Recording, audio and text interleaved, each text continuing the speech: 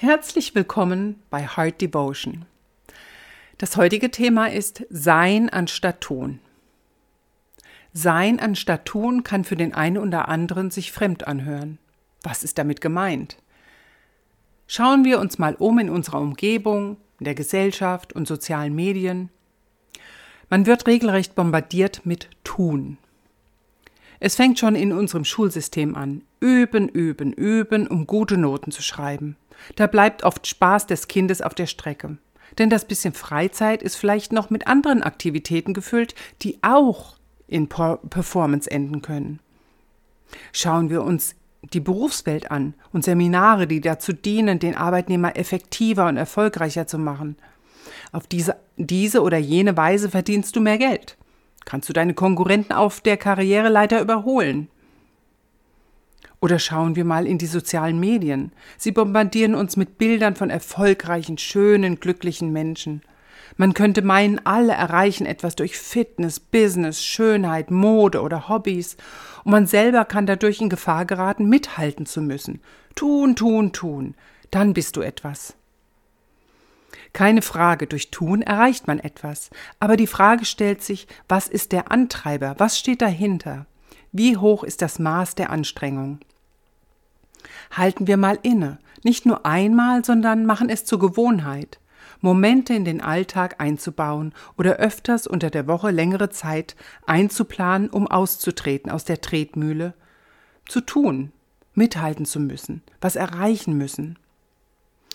In diesen Momenten das, was einen antreibt, abzuschalten und sich fragen, warum tue ich das? Tut es mir gut? Tut es mir gut, so viel Zeit damit zu verbringen?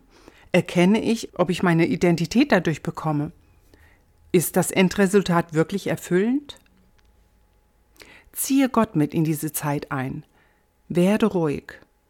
Wenn dies nicht gleich funktioniert, dann sei geduldig. Umso öfter du dir die Momente des Aussteigens nimmst, desto besser wird es funktionieren, dass du innerlich ruhig wirst. Schalte deine Gedanken ab, die dich im Alltag antreiben. Fokussiere dich auf Jesus. Sage seinen Namen als Fokus. Dann konzentriere dich einfach auf dein Sein. Schreibe dir Gedanken auf, genieße dich in diesen Momenten. Reflektiere mal einfach auf das Einfache, zum Beispiel auf den blauen Himmel, die Natur oder andere einfache Dinge. Erkenne deine Stimmung in den Momenten. Versuche einfach zu sein, nichts leisten zu müssen, um jemand zu sein. Lass Gedanken kommen und wieder gehen. Lass sie gehen. Atme tief ein und aus. Lass alles los. Lebe bewusst in diesem Moment. Einfach sein. Genieße einfach dieses Sein. Sei dankbar für dein Atmen, deine Gesundheit, das Dach über deinem Kopf. Genieße Gott in deiner Nähe. Lass alles Belastende los. Einfach nur da sein. Warum bist du auf dieser Welt? Um zu ackern, um was zu erreichen? Willst du etwas kompensieren? Dich besser darstellen? Ist das deine Identität und warum? Verpasst du, um was es eigentlich geht in diesem Leben, mit diesem vielen Tun?